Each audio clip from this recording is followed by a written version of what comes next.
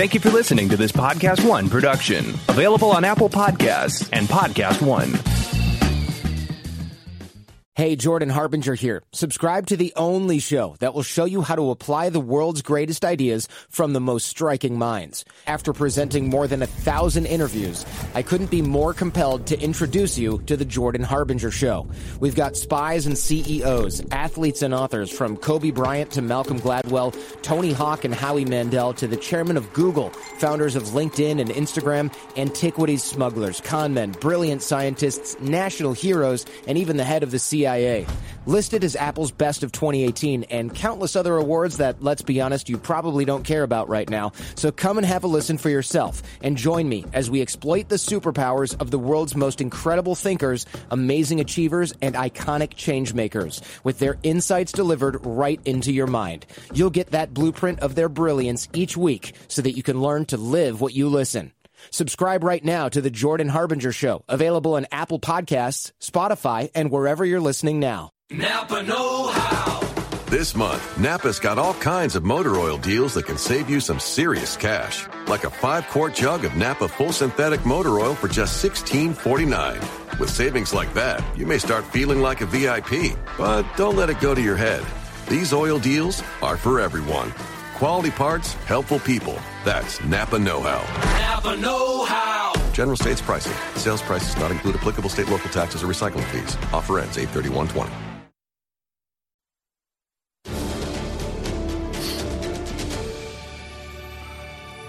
Today on Collider Jedi Council, General Hux reads a script. Zori Bliss got some rumors. And we have so many of your questions, we don't know what to do with ourselves. Collider Jedi Council starts right now.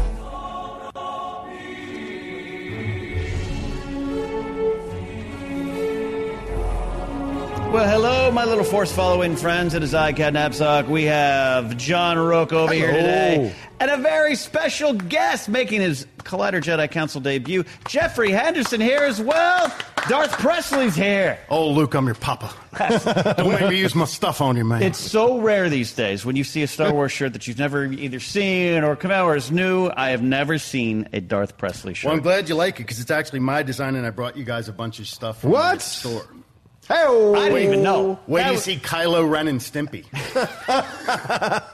It's going to be a great day. I love it. It's going to be a great day. Yeah. Christian Harloff is on a much-deserved vacation. So we're here to talk about all the latest in Star Wars movie news. Adam, you can roll that package. That's the package. It's really just a graphic. It's a cool graphic. We're going to dive in, and then we're going to get a chance to meet our guests throughout this event here. We're going to work things a little differently here today. I'm just turning in my chair. I came straight from the doctor today, John, so I get a lot of blood taken out of me. I might be a little loopy. Pull me back if things go crazy. He's looking a little peckish. He is. I am. You need a cookie or something? I only had an orange juice. There we go. I need more, Jeffrey. I need more. Need some midichlorians, man. I do. My midichlorian count is low. We are here to talk about Star Wars Episode 9, The Rise of Skywalker. Kind of. Donald Gleason, General Hux, General Hugs. He was out and about promoting the picture, The Kitchen. You haven't heard of The Kitchen? Don't worry, you will. But also, you've heard of Star Wars, which means if you're out promoting Star Wars and you have anything to do with Star Wars, or excuse me, you're out promoting something that's not Star Wars and you have anything to do with Star Wars, they're going to ask you about Star Wars. You get it? And Donald Gleason got asked about reading the script, Star Wars Episode 9, and he says this kind of stuff. He says it was like reading the Rise of Skywalker script for the first time and knowing the last movie of the Skywalkers. He says it was cool. It was a page-turner. And it was different than I thought. It was great. It was exciting. And you also feel a part of this tiny globe that gets to read these things ahead of people, and that feels special. Thanks, General Hux. He also says he likes being in good films but not franchises. He loved the first two. He mentioned that he hasn't seen anything in Rise of Skywalker yet other than read the script, but he loved Force Awakens and Last Jedi, and he's proud to be part of something good. All right. John, Jeffrey, let's dive into this. This is another actor saying, yes, I enjoy the thing that I'm in that's coming out. I wouldn't expect anything Imagine different. that. Yeah, imagine that. But are there any little clues or anything, little things that you're picking up here? John, we'll start with you and then go to our guest, Jeffrey. Well, look, I'm a massive fan of Donald Gleason, as I've been corrected to say. I interviewed the kitchen director, Andrea Berloff. She's going to be on the Deep Cut tomorrow, so look for that. But this is great comments from him in this way, too. He says it's a page-turner. I like that. 2, he says it's something different. So I think that's a bit of an indirect shot at little Ryan Johnson, maybe, but certainly saying that he's excited about it and likes that it's a bit of a different thing, which means maybe there's something here that maybe he wasn't happy with in the last 2 films and how Hux was going. Have it be something different. This is interesting because one of the things, the complaints about both Force Awakens and The Last Jedi was they are too reminiscent of New Hope and Empire Strikes Back. So maybe this is maybe a new approach to it, a new direction for them to take. So that excites me. If I can take anything from those words, I'll take that. You're taking a lot. I like it. Mr. Henderson, what do you think about that? I love him as an actor, and he's been in so much great stuff that even if it's because, there's a certain mandate just because he's not going to come out and say, oh, it sucks, and I thought it was lame. Right. But he's so accomplished, and he's been in so many great things. I will defer to that guy's judgment. If he says he thinks it's cool and it's a page-turner, then that's good enough for me. Because, not only the quality of the work, but the quality of a lot of movies that he's been in, I'd like to think they'd give him a little deference, too, where they wouldn't have him out spouting about it unless it was legit pretty solid and pretty exciting. And I'm kind of with you. I want him to be swinging from the fences. I don't want it to just be another riff on A New Hope. Not that I really love the other 2, but I'd like to see him just go out with just go nuts and just knock it out of the park. That's an interesting thought, and you're so right. He's such an accomplished actor that he's not going to put his reputation on the line too much. Again, we get that he's going to say something nice and positive, but it's not this doesn't sound like a talking point to me. Yeah, exactly, and it doesn't sound like he's being force-fed something. And the reason I mentioned his resume as an actor is he's in a position where he doesn't have to just do it for the check. He doesn't have to just capitulate because I think he's good enough and respected enough where he doesn't have to be part of something that sucks if he doesn't want to be.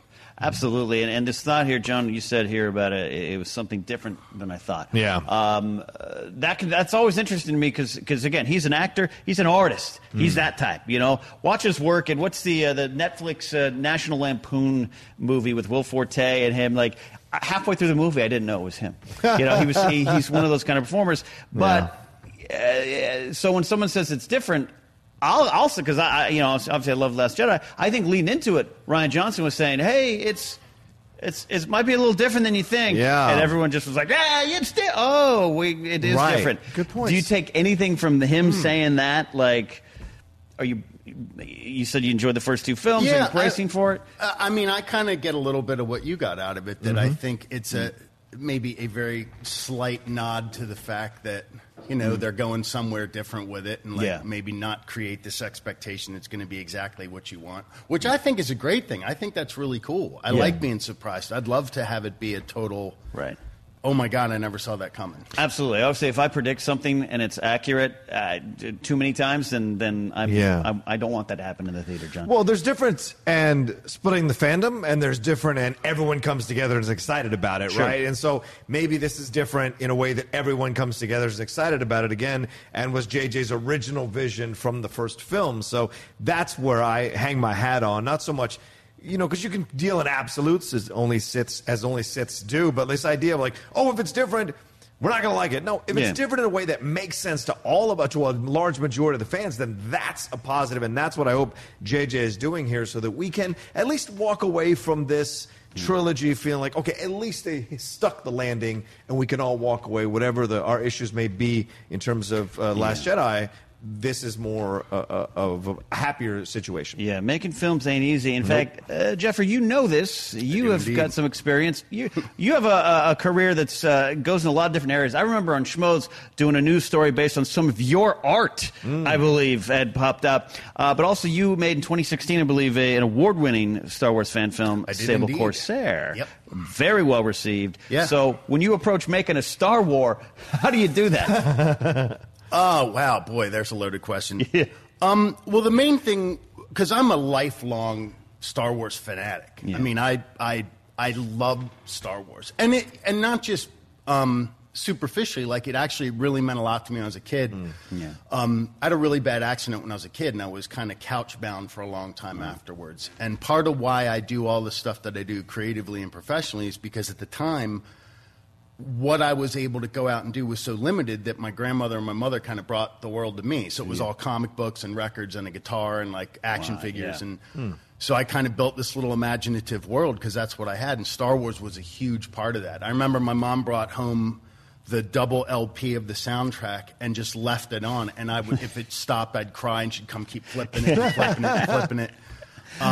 But the thing about, and I'll preface this, I don't have any delusions of grandeur about my little Star Wars. Like, it was wonderful and I'm really proud of it, but I don't, I'm not putting too much on it. I'm really grateful it was well received and we worked our asses off on it. But the thing that always stuck with me about the experience was we went to the Glamis Dunes to shoot, which is the part of the desert I heard it's not that far from where they did part of Return of the Jedi, like the Starlight Pit and all that stuff. Yeah. First of all, I had no idea. I grossly underestimated how difficult it would be to shoot in the desert. Like, that was crazy. I had no idea. If you guys ever hear me talk about doing that in the desert, just punch me in the face as hard as you can. Is perhaps Anakin's sandline just George himself saying, don't shoot in the desert? Yeah. I sit here with a latte going, I'm never doing this again. This sucks. And the other thing is, I think Star Wars, at least the original trilogy, which is kind of where my heart is. I love those movies so much. But so much of that was defined by hardship. I mean, it's mythological. The making of the movies is as mythological as the movies themselves. How fraught and how difficult and how problematic it was. And that was my experience, too. Dude, the first day we had sandstorms that were so bad, it almost blew our RV over. It blew our crafty tent like 100 yards into the dunes. That's definitely Star Wars tradition. We couldn't use the drones. Yeah. And then Alex, the girl that was in the movie, we were shooting this thing. We were coming up over a dune, and the dune started to shift, and it started to swallow her up. And the DP, because we couldn't have a video village, he's like looking on an iPad, and he's like, "Oh, that looks great. She really looks like you." And we're like, "She's gonna die. We've got like a human chain trying to pull her out." And but it was a blast, and just to be. Even in the little tiny cellular part, to be part of that world was amazing. And how do you approach doing something? Yeah, I get what you're saying, and I respect what you're saying. Hey, you made you had a fun project, paying homage, but you're telling a bit of a story, and you're catching the look and the feel, and you have to keep it within the world by telling a new story. And I'm talking about these filmmakers. John and I are talking about JJ and Ryan. Doesn't matter who you are. Even George himself in '99. How did you approach taking a character or something we love and adding a new wrinkle by keeping it the same as a creator? That's interesting. Well, the one thing when I first heard about the contest, I'd actually been working in China on an animated movie, and I came back, and I literally came back early to meet Jen for the opening of The Force Awakens, like that night. And we had this long talk, and because I had been working so much and I had really abandoned doing some creative stuff for myself. So we had this, sit down, and she's like, "What do you want to do? And what can we do to kind of get you out there?" And then I heard about I had already started working on ideas for a short, and I'd thought about doing a fan film, but it was broad strokes kind of. But the main thing with Star Wars, I kept coming back to the idea of the smugglers and the bounty hunters, because as much as I love the mythology of the Jedi and the lightsabers, it's just so done. It's so overdone. Yeah.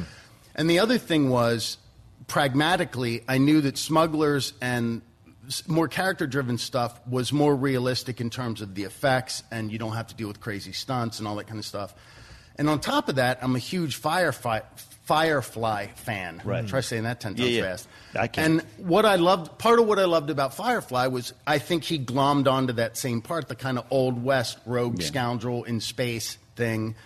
And now I don't have any illusions that we did that. It's just that was kind of the barometer, or that was what we were trying to do, because I thought ultimately, if you can make him, even in the short time that you've got, if you can make it believable and make him relatable and at least care enough to where it shows up at the end, because, Boba Fett, spoiler alert, Boba Fett shows up at the end, and we have a Sith witch that shows up.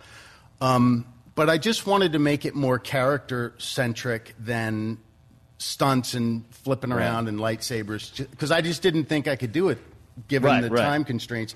And the other thing is the contest itself, the parameters were so limiting in terms of the deadline was really tight, and what you could do and what music you could use and all that was very restrictive, which I loved because I figured it wouldn't let me get too precious about it. We couldn't overthink it. And because it's easy to go down that rabbit hole where you know, like Lucas did it with the original ones, where he was 20 years later, he's still futzing, yeah. And there has to be a point of like a demarcation line where you're like, you know what, I'm done with it, and I let's move on. And but it was great, and I thought we had a great time. And considering our liquid budget was like $8, I thought it came out pretty well. It came out okay. You know, that's great. We'll tell you guys at the end of the show where to find it there. So, as with all that knowledge and just your passion as a lifelong fan, which is that's an interesting. I love hearing that story. That Star Wars kind of the galaxy came to you. That's pretty powerful stuff. Another reason why we love Star Wars. Looking at Hux and the character of Hux. John, Jeffrey, what do we want in 9? Bold expectations. Go crazy. Seeing the journey of him in 7, which I always felt he was a weird parody in 7. Yeah. I thought he was really over the top, and so I actually enjoyed 8, where I'm like, yeah, he's kind of a buffoon. That's the point. I thought that was great. Everyone ragged on it that it was silly. I thought it was really cool and fun. I never took "On which we stand" serious. Like I was never like, oh, he's these are people trying to be fascist. And not doing it. And his father in canon, Brendel Hux, is a boob. So. He absolutely is.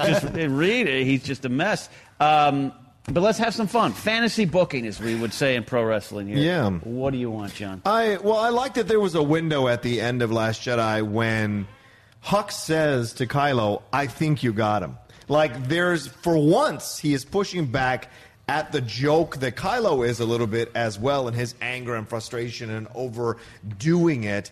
It's Hux finally getting over on Kylo in an emotional, mature way, which we hadn't seen up to that point. And so, in Force Awakens, it's a bit of a comical thing, but there were shades in Last Jedi as the film went along. Not at the beginning with the mom jokes, I can't with that, but as it went along, you started to see a little more of a rounder character with Hux. So, what do I want 9? I want Hux to be a legitimate character to fear. Yes, he may have come from a boob, but there's plenty of people who actually become something who've come from boobs. I won't make it the next comment. But like that kind of stuff is possible here with Hux, and I'd like to see that because I'd like to see Kylo. I know people want to see Kylo redeemed, all this kind of, but there's a possibility here that the First Order was inefficient from the beginning and only happened to get lucky to get into power. Now, if the Emperor's behind everything, which is what a lot of people are speculating, then I think Hux plays a stronger part than Kylo does. And I think there's a possibility here for Hux to stand out. That's what I like to see. Something strong, something more powerful, something where you can actually fear him, and maybe a little of the Grand Moff Tarkin vibes would be nice. Okay, Jeffrey, picking up from that, where do you go with this character? Well, again, I love him as an actor, and one of the things I don't think he gets enough credit for is the little bit of time that Hux had in the 2 movies. He establishes a lot about what's going on with the guy without saying a lot. I mean, he's obviously pathologically insecure. He's really super ambitious, but he's so fraught with his own insecurities that he's having a hard time. He's terrified of Kylo Ren, but hates him with a passion. And I would like to see him, whether it's completely motivated by self-interest or some kind of moral epiphany, I would like to see him play an instrumental role in just putting an end to whatever. That's kind of contingent on where they're going to go with Kylo Ren, because he could either be redeemed and end up being a good guy, which is a great arc, or he could go the other way and just be the most evil, down the rabbit hole bad guy ever. I'm cool with either one. I think both would be really interesting.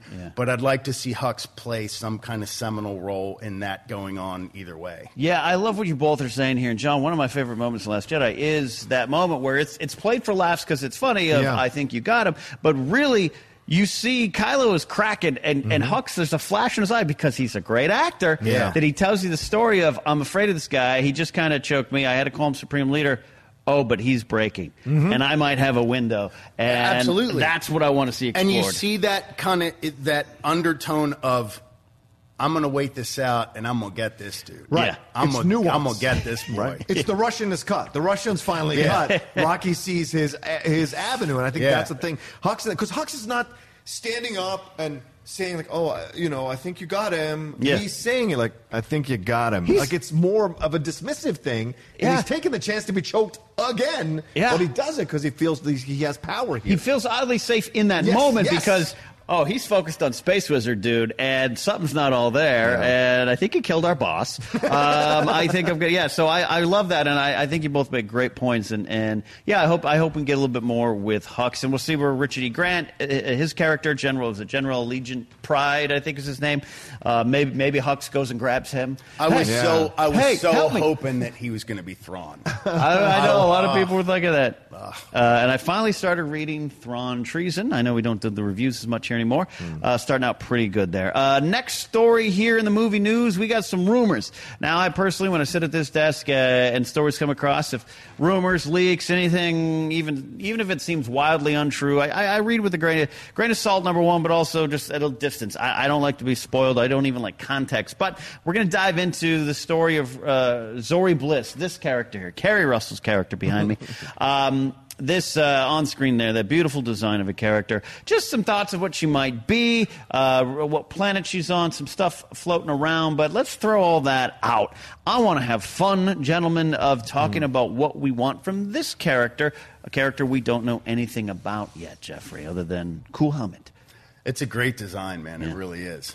You know design stuff. Well, to me, that's a big part of the iconography of Star Wars. Is like the designs of everything across all the movies is just unbelievable. How great and consistent and forward-thinking and iconic and mythological they are. And that's fantastic. That's really good. Yeah. I hope A, that she's a total badass, and B, I would love it if she was Mara Jade. Just revealed. Wow. Yeah, because I think there's a lot of possibilities to introduce EU stuff, even though they consider it not canon. But I'd be really surprised if they didn't find a way to work some of it in just to kind of bring it all together. Or some connection with Rey. It's just so wide open, but it's such a great design. I hope it's not just the design. Like, I'd hate it to be a Captain Phasma where it's like all show and no go. That itself is a weird Star Wars tradition, too. We were talking off at Darth Maul, which has grown into this spectacular character, thanks a large part to what we're brought to it in the animated shows there. We can't deny it was one and done for a long time. So you want to, maybe this breaks that trend. And she's a great actor, too. I mean, I'd love to see her really throw down and have an opportunity to bring some of that stuff to Star Wars, because it would be wonderful if her character and the performance was as great as the design is. Yeah.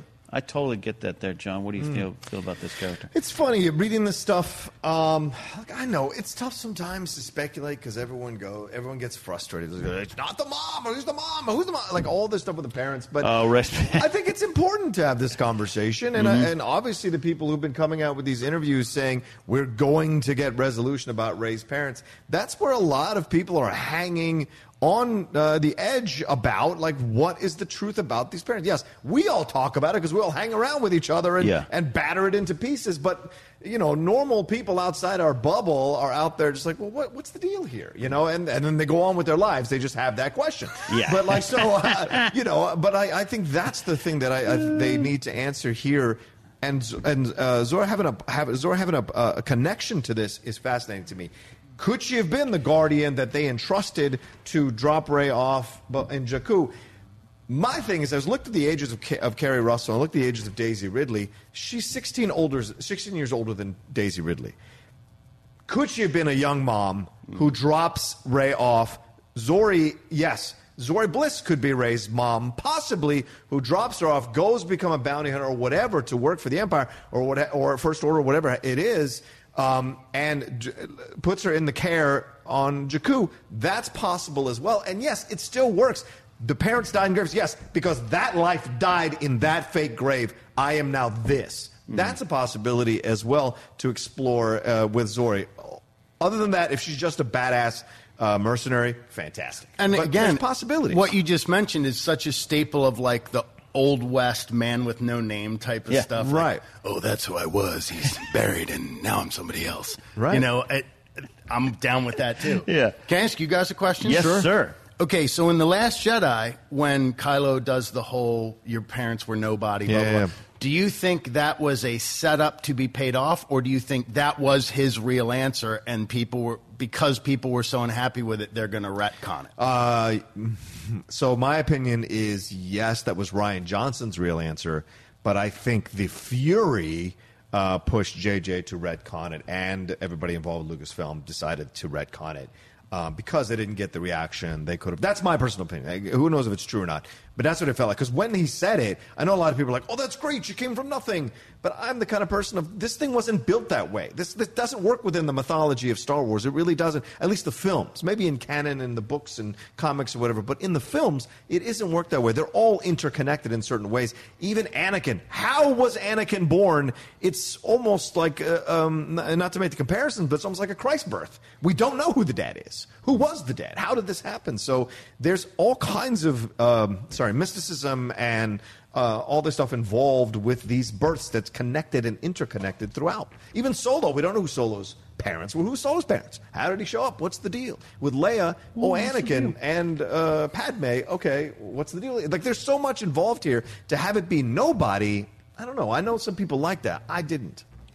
I'm one of the ones who loved it, but also think that's just part of that particular chapter of the story, that I think Kylo has to be telling the truth in that moment as far as he knows. From a certain point of view is something that's always going to be played around with Star Wars. I think they are too intimately connected, even before Snoke bridged their minds. That interrogation scene on The Force Awakens was two people getting to intimately know each other and know their fears. And more connected, they are the only two connected. They, not just by the Force, but just like, I know what you're afraid of, and you know what I was afraid of. And that way, he almost couldn't lie to her. And she gives him the answer. They're gone. They're dead. We go to Maz Kanata in Episode 7. She says that too. What you need's not behind you. It's in front of you. And she even says Luke.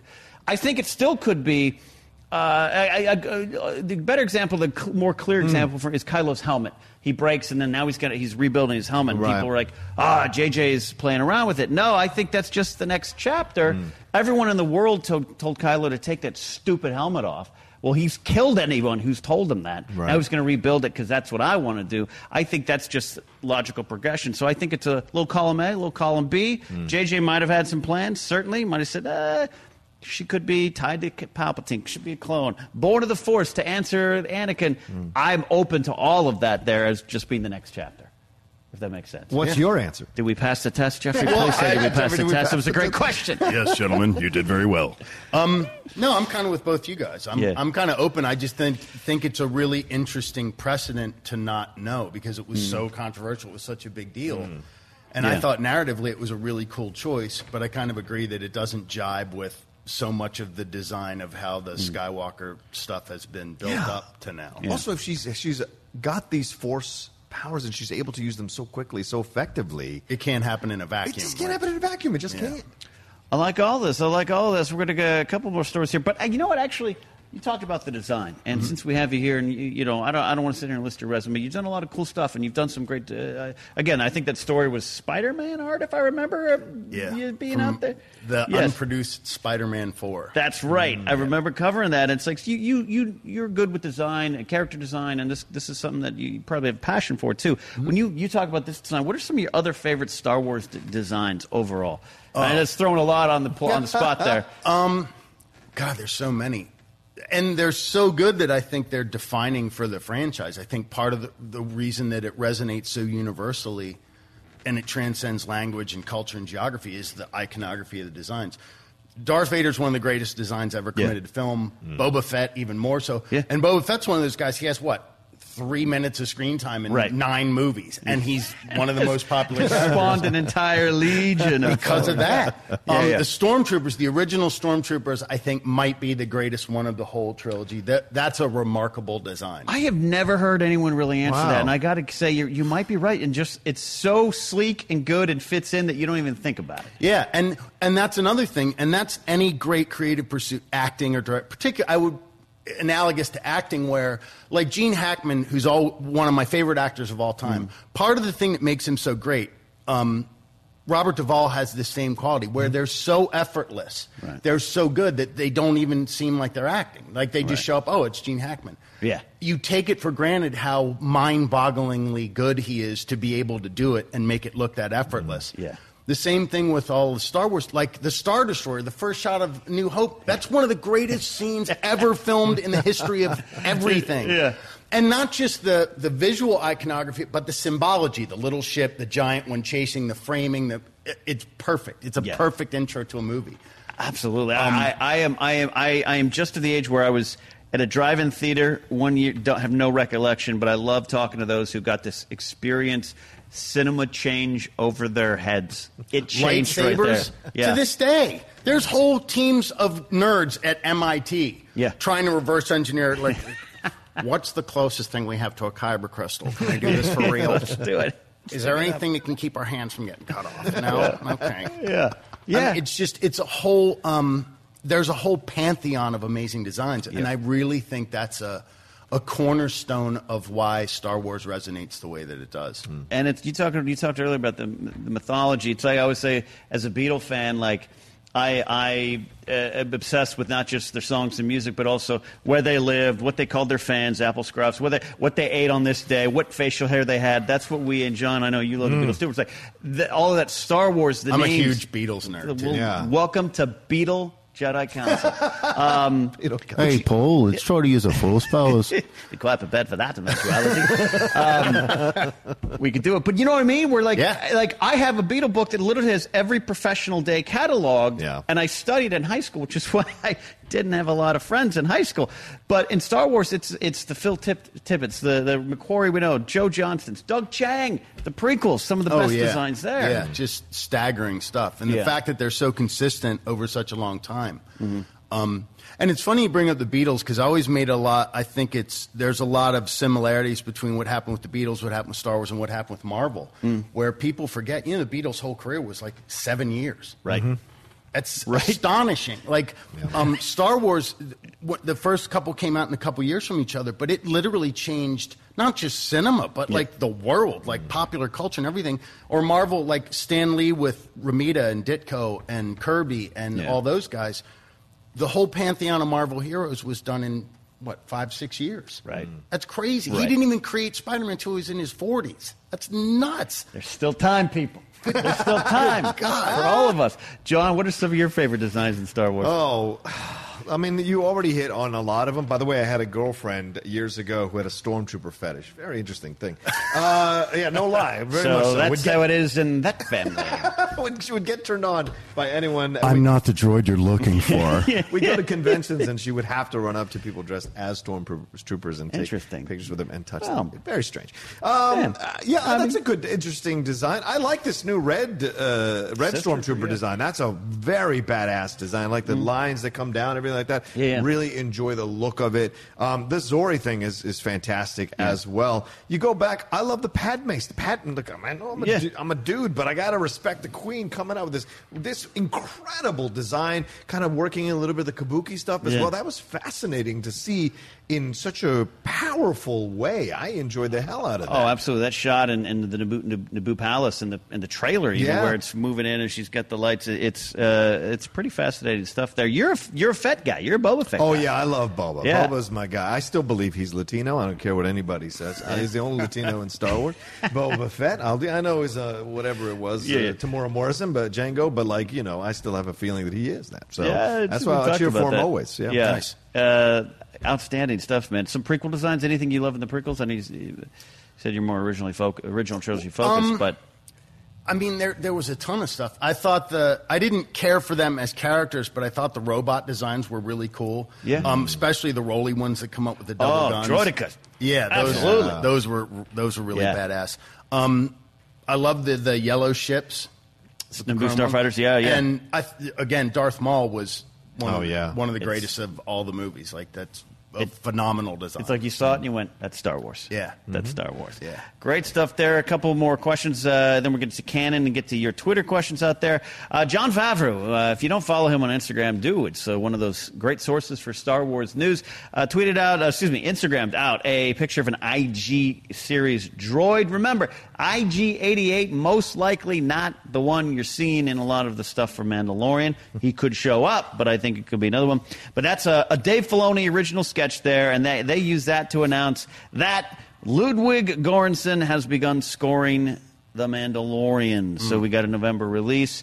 This is a accomplished young composer. What are you expecting? What do you want from the sound, the feeling of The Mandalorian? Greatness. Yeah. I'm more excited for The Mandalorian than I've been about Star Wars stuff in a long time, because I think a lot of people are. Yeah. Again, like, I have this Wild West smuggler Star Wars thing that I think that's certainly where they're going with it. And absolutely. I'm just so excited. And Favreau, I know he's a huge fan and he's so accomplished. And everyone they've got involved is spectacularly good, and I just want it to be. I just want it to be as good as I think it's going to be. I just want it to be that good, and I think it's going to be that good. I love and it. Werner Herzog in Star Wars? Are you kidding me? Come on. It's still. I've never seen a Star Wars. What is Star Wars. I don't know what the life is Jedi. What is Jedi? Werner's the best. If you go see his documentary, he's best voiceover guy ever in the history of mankind. He's so great. John? Touch him. Sorry, I feel like I'm railing. John, quit making fun of Werner. Stormtrooper. I will say this. You go back at his. I recently did something about Favreau. Wrote something about Favreau, and you go back and explore Iron Man. You go back and explore Jungle Book. Recently, Lion King. Listen to the scores in those movies and how appropriate they are. Even a simple film like Chef has a great score that sweeps you up into what's happening in the movie and takes you through every scene. So for me, that's what I want to see in Mandalorian. I want to see, I think what Jeffrey said, is great, this idea of the Western vibe to it, but also a slightly epic feel to it, just bubbling underneath. It doesn't have to be big. Right. Just bubbling underneath, this idea that you're watching something a little more powerful than you think. I recently saw Ready or Not, and Brian Tyler's music in that horror film adds so much more life to the movie, and I think I'd like something like that from Mandalorian, that it's almost like you could take the score out and still enjoy the show all over again just by listening to the score. Right. Yeah, I'm so curious. I mean, he also, he worked on one of my favorite band's first albums from Haim, the Days of Gone album. I mean, he's got this rock sensibility. He's got this big theatrical sensibility. Yeah. We'll see where it all comes down to the gunslinger. I'm so excited for that show, man. I can't wait. Coming out November 12th. Sign up for your Disney Plus, kids. Lots of stuff going on. Speaking of The Mandalorian, this kind of little tiny story popped up this week. Giancarlo Esposito is in The Mandalorian, and he talked about shooting his role, what it might be, playing, he's playing coy. He's not answering things as I wouldn't want him to be. I think there's a lot of secrecy around The Mandalorian and characters that might show up, and who are the characters that we know. He talked about filming in the volume, which is what Favreau's used to film most of this show. Cameron used the same thing for Avatar, and how that doesn't necessarily mean he's going to be a humanoid character. Now, at Celebration, and some of that footage, there was that trailer that came out, he's in it. You clearly see his face. In fact, it looked like he was in a TIE fighter. That could all be nothing. That could be just waiting for him to be an alien creature. We don't know. My friend Joseph Scrimshaw wants him to be a Duros. Like that idea. So we also know his resume tends to see him playing the bad guys, maybe some underworld type of characters. The Mandalorian is going to be chock full of underworld characters, Jeffrey. What do you want from Giancarlo Esposito? I want him to be a bad mofo.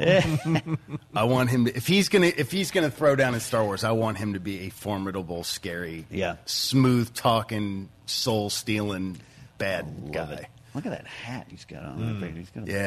He's a good, and he's another guy who's been in such a large amount of great stuff. Like. So many great characters, so many great properties and movies, and like to have him, the alchemy of who they've got together for The Mandalorian is crazy. Yeah, and he's another step that elevates it beyond just like a genre TV show to like, wow, man, this could be all time Yeah, could all be time. potentially really good here, John. What do we want from Esposito? Well, I look at the quote, right? In a way, you might call him an underworld character, which means it sounds like to me he dabbles in the underworld, but not necessarily feels he is an element of the underworld. Right. And then it says you may also look at him as a savior, or someone who might bring back some order to the world after it's all collapsed. What do the great dictators claim to do?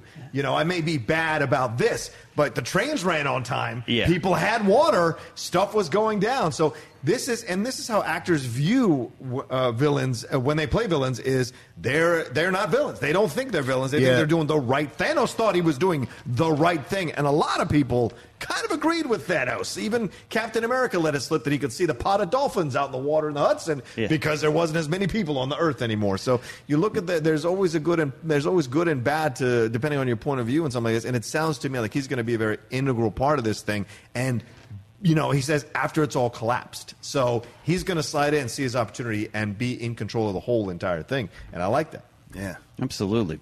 All right, are you ready? Let's move on to canon. Are you ready, Adam? What's the deal with canon? Let's our look at anything that has to do with Star Wars outside of the major motion pictures. We did just talk about The Mandalorian. Don't worry about that. We got some book releases coming out, but really I think the most important thing is we won't get to your questions here, but some stuff coming up. Star Wars Myths and Fables is coming out. Actually came out this week. It's a middle grade novel. And here the thrilling space tales, fables, and myths that are told in a galaxy far, far away. A Crash of Fate by Zoraida Cordova is out. That is the young adult novel. No, that's not the one that deals with Batu. I apologize. And then more Star Wars comics. In fact, in my car, I have my stack because I finally went to my shop today because I was over in Northridge. So, Jeff, are you taking in kind of the new extended canon right now? I know you talked about Mara Jade and EU stuff, but I try to keep up. But Frank, I'm so busy juggling chainsaws that it's hard for me to keep up. Yeah. But I'm grateful that they made an effort to kind of consolidate everything because there's so many kind of loose wires over such a long time to trim that down and make it a little more manageable. Yeah. And I like giving life to some of the backstory stuff or some of the ancillary stuff that might not have been considered so important. Right. Yeah. And I followed some of the comics when they came out, which I thought were amazing. So some of the early new Marvel stuff where it was kind of post 2015 Jedi.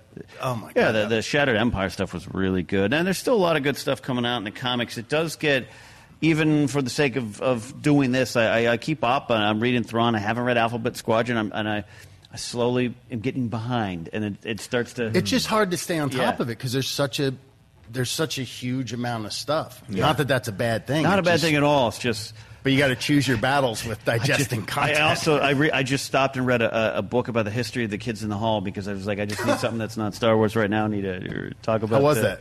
It was really good. Written by Paul Myers, Mike Myers' brother. And there you go. Really, really good. Kids in the Hall chat coming next after Beetle chat. John, are you catching up right now? Yeah, slowly but surely.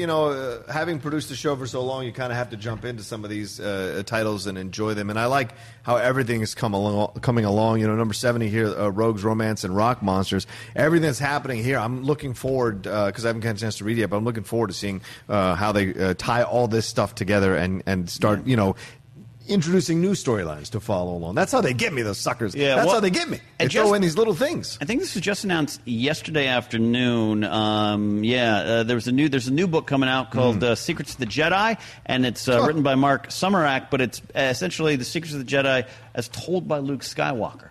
So that'll be interesting because, he might have a certain opinion and point of view on some of the things they've done. Especially now. Yeah, he might have a different take on it there. Yeah, it's interesting. All right. On that note, I'm going to wrap up canon because we got a lot of questions and we want to get some good ones. And Jeff's been a blast talking Star Wars with you and Beatles and Kids in the Hall. Anything else you want to talk about? You're killing me. Okay. You're killing me. We got this one here. First coming up from Paul Beer.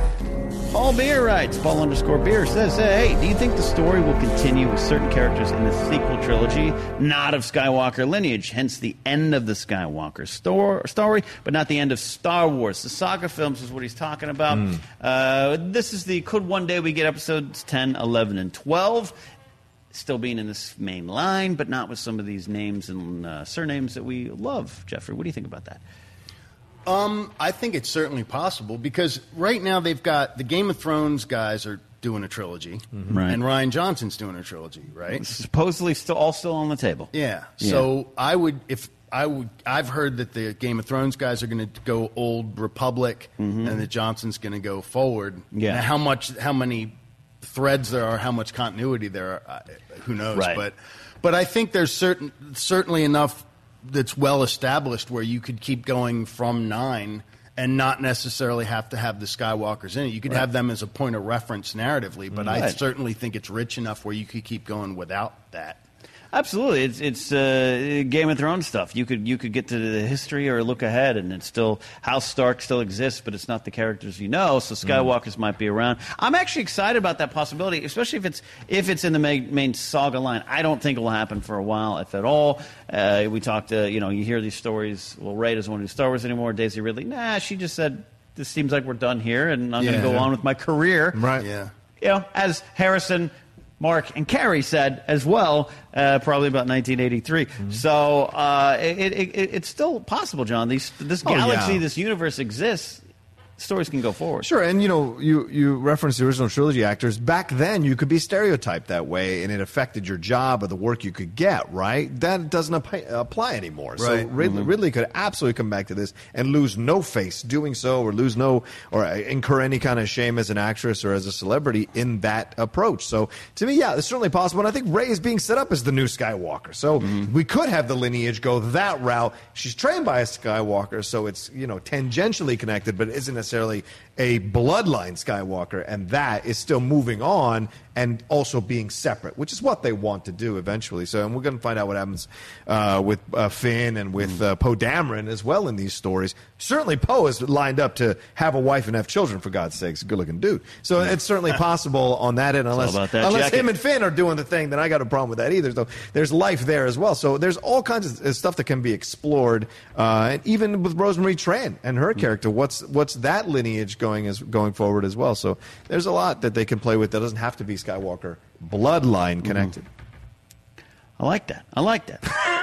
Sorry, I'm choosing my next two questions. Yeah, All go right, ahead. we're going to stick with some of these classic names. We got a couple questions here. Fred Hazelton at Disney Stats Wiz. I wonder could that be like wait times? Like he has all the wait times for the rides down, or he knows the history. I'm as a baseball stat guy, I want to know about this here. The gold line pass card. Exactly. I want to know. He writes this. The new trilogy gives us Luke, Leia, Han, C-3PO, R2, Yoda, Palpatine, and references to Vader. Where is Kenobi? What is Disney saving him for? Let's talk Obi-Wan Kenobi. Yeah, there is, other than, Rogue One, we know Mon Mothma's referring to Kenobi when she talks to Bail, and we got more Clone Wars stuff coming, but Kenobi and the proposed movie, the rumors of the show, I believe, are more than rumors, but Master Kenobi, where is he? I hope that he's somewhere, because I'd love to see Ewan McGregor have an opportunity to really throw down and make him his own. Yeah. Because, I mean, the prequels are much maligned, but the one part of it that I thought was universally agreed was that he was just so good. Yeah. Especially with someone like Alec Guinness. Like, to take on that kind of an iconic performance and do it justice and also make it your own, acting against tennis balls and stuff like that's crazy. Yeah, absolutely. And I'd love to see him to have a real opportunity to be in his prime and really be a badass. And again, so much of that from the end of 3 to when he meets Luke is unaccounted for, and it's that gunslinger man with no name thing again. It's coming back to that. And they touch on that a little bit in the comics that I really like a lot. The Marvel on the main line, yes. That are amazing. And I know there's been talk of a show and talk of movies, and I know Ewan McGregor's down to do it. I just have no clue as to what they're going to do with it, but I hope it's something. Yeah. It's like you never know. I always say, my phrase is, we're never in those meetings. We hear the rumors. We hear this. There's a lot that has made me believe that either a movie or show was close to happening or still might happen, John, including Ewan McGregor walking the red carpet at Solo, which is a Star Wars fan. That makes sense. But with also the beard. Just kind of like, oh, hey. Yeah. What do you want? You want a Kenobi? I know you're a Fett guy. Yeah, well, sure. I mean, Look, I mean, Jeffrey made a great point. Fett had only 3 minutes. We had way more time with Kenobi, so Kenobi seems to merit more of a TV show or a movie or standalone, which is one of the sad results of stopping the Star Wars story movies. That we never got that Kenobi one. That they were possibly working on. Rumors that George had been involved in doing some of the early production location scouting, so that would have been fun to see what he would have. But I think they're saving him because they don't know what they want to do with him yet because of the aborted attempts to do something with him. So I don't think you need to bring him out just yet. Let him come later after all the dust is settled from this trilogy. Then you can use and connect and touch upon and Mandalorian stuff as well. There's stuff to explore here that Kenobi is connected to, one or two people away from being connected to or directly connected to. So you can use that if you're going to do a limited 8-episode series or 10-episode series with him, especially on Disney Plus, when they have all that money to throw at A-list actors. There's possibilities here that they can do something with Kenobi that would be extremely satisfying for Star Wars They fans. are making a Phineas and Ferb movie. Disney Plus is raring and ready to go. Right? Begun, the streaming wars have. This question is from Schaefer Prince at SG Prince 7. Will people complain? They will. Yeah. Will people complain if Palpatine comes back in 9 only to be killed again? I doubt he will come into the movie until around the halfway point. Will it feel anticlimactic and wasteful for him to come back and be defeated within an hour or so? This is a good question. This is going to happen regardless. Whatever happens, we know. Brace for impact. But Palpatine's back some way, shape, or form. We got the laugh. We got McDarby coming out, dropping that mic at Celebration, Jeffrey, the Emperor. Not Darth Presley. Colonel Palpatine. What do you got? I don't know. That, of all the stuff I've heard about 9, I don't know. I just don't know how you do that. Yeah. I mean, and I love his performance. I love the character, but I just don't know how you do that. And I'll defer to Abrams because he's obviously got a good handle on it. But they seem to know.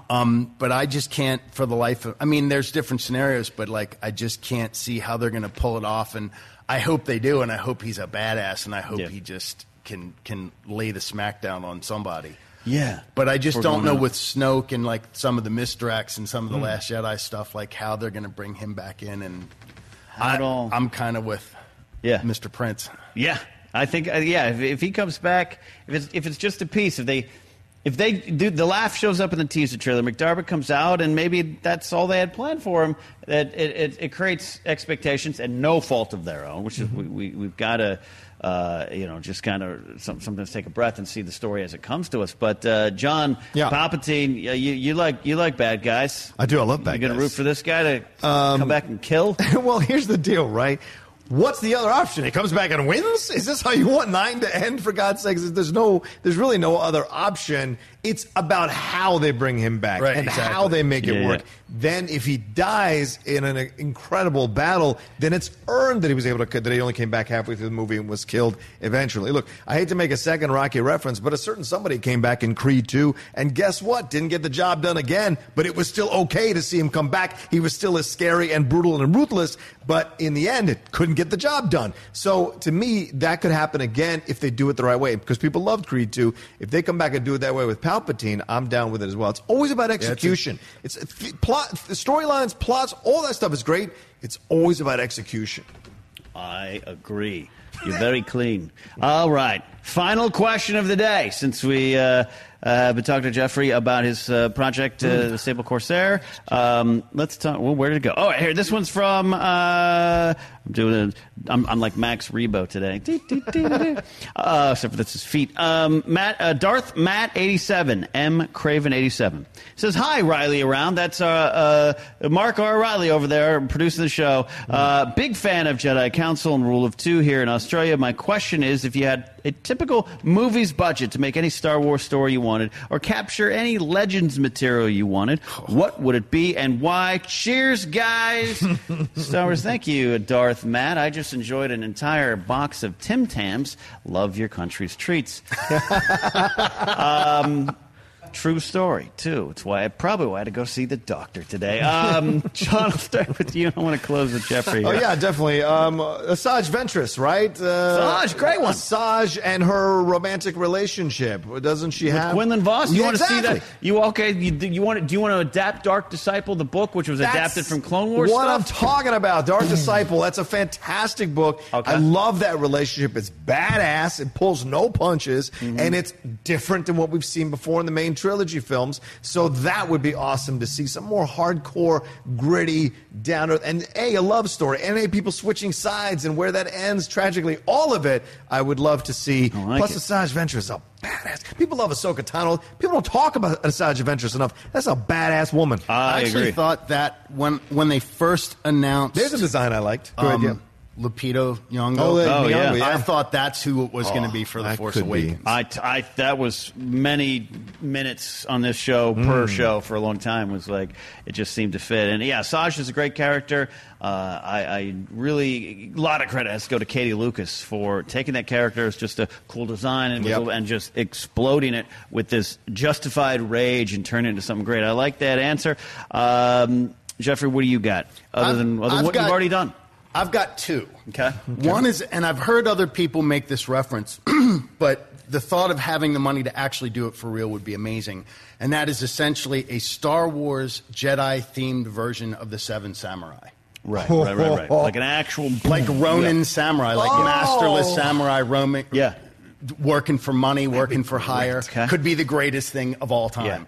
Yeah. The other thing, similarly, would be bounty hunters. I would love to see a wordless Bosk bounty hunter movie. Ooh. And now that Disney owns Fox, where he's hunting down aliens and xenomorphs and predators and all that stuff. But just no dialogue. No dialogue. Like that famous Snake Eyes issue of G.I. Joe in the original run. All right. Just visual iconography and dynamic and crazy and insane, and him and IG-88 just going around and... See, what's awesome to me is we're talking about budgets and big screen, but like Disney Plus... It's not even a concern anymore. Yeah, but they it's don't even care. All right, here's an hour Bosk special, and it's artsy, and it's no words. Yeah. And we'd be like, yep, sign me up. Like Bosk on Masterpiece Theater sitting in front of a fireplace, Today we have a tale of two cities, yes. I like that. Yeah, this the Ronin type of idea. Because we heard even with Rogue One, I think it was like, hey, it's going to be like, but it all kind of filters back towards a Star Wars story. But you're talking about, hey, let's do this like that.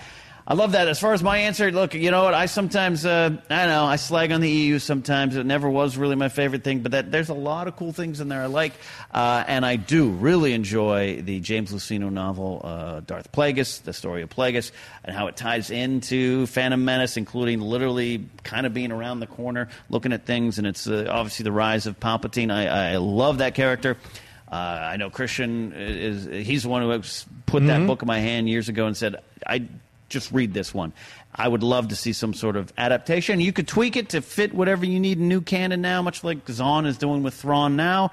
I'd be on board for that. So, we'll get some money. If you want to send us some money to make these movies, Jeffrey volunteered to shoot them. I like money.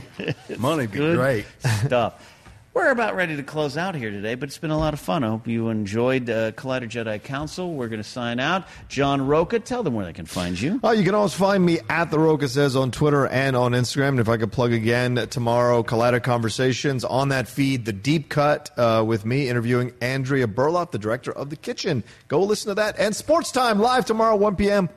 Sorry I can't be there to talk more baseball. I know. Playoffs are coming. You'll be back. So they're also coming in my MLB The Show franchise mode, so we can talk about that, too. Yeah. We can talk about that, too.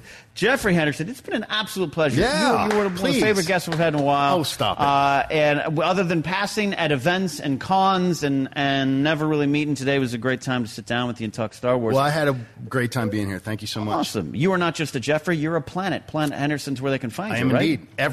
Everywhere on social media. It's just Planet, at Planet Henderson, hashtag Planet Henderson. Awesome. Snail mail, Planet Henderson, all that stuff. It's all good. Good. Please come back. I would love to. Do it. And thank you sincerely. No. It's been a real pleasure, you guys. Let's do it. And I hear tell that if the Schmodown Star Wars division ever expands or comes back, that you might want to do some trivia competing.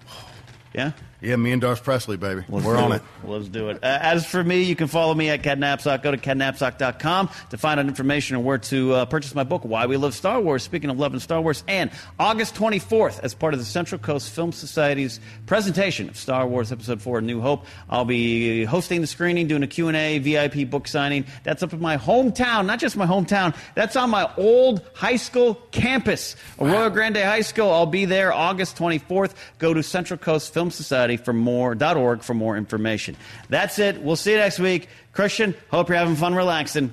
The Force, it's going to be with you. Don't worry.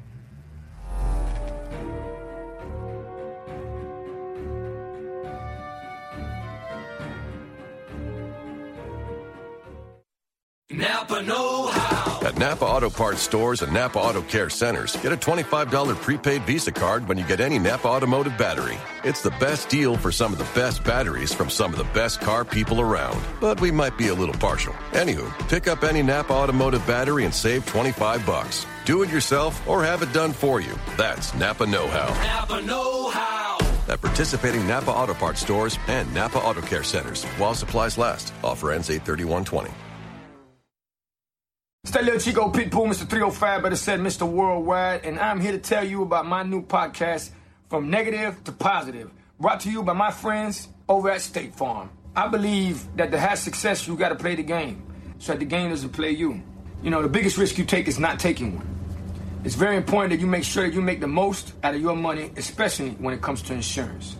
State Farm offers surprisingly great rates. They have great agents standing by helping you personalize your coverage. All this is backed up by award-winning, easy-to-use technology. It's a great price with an even greater service.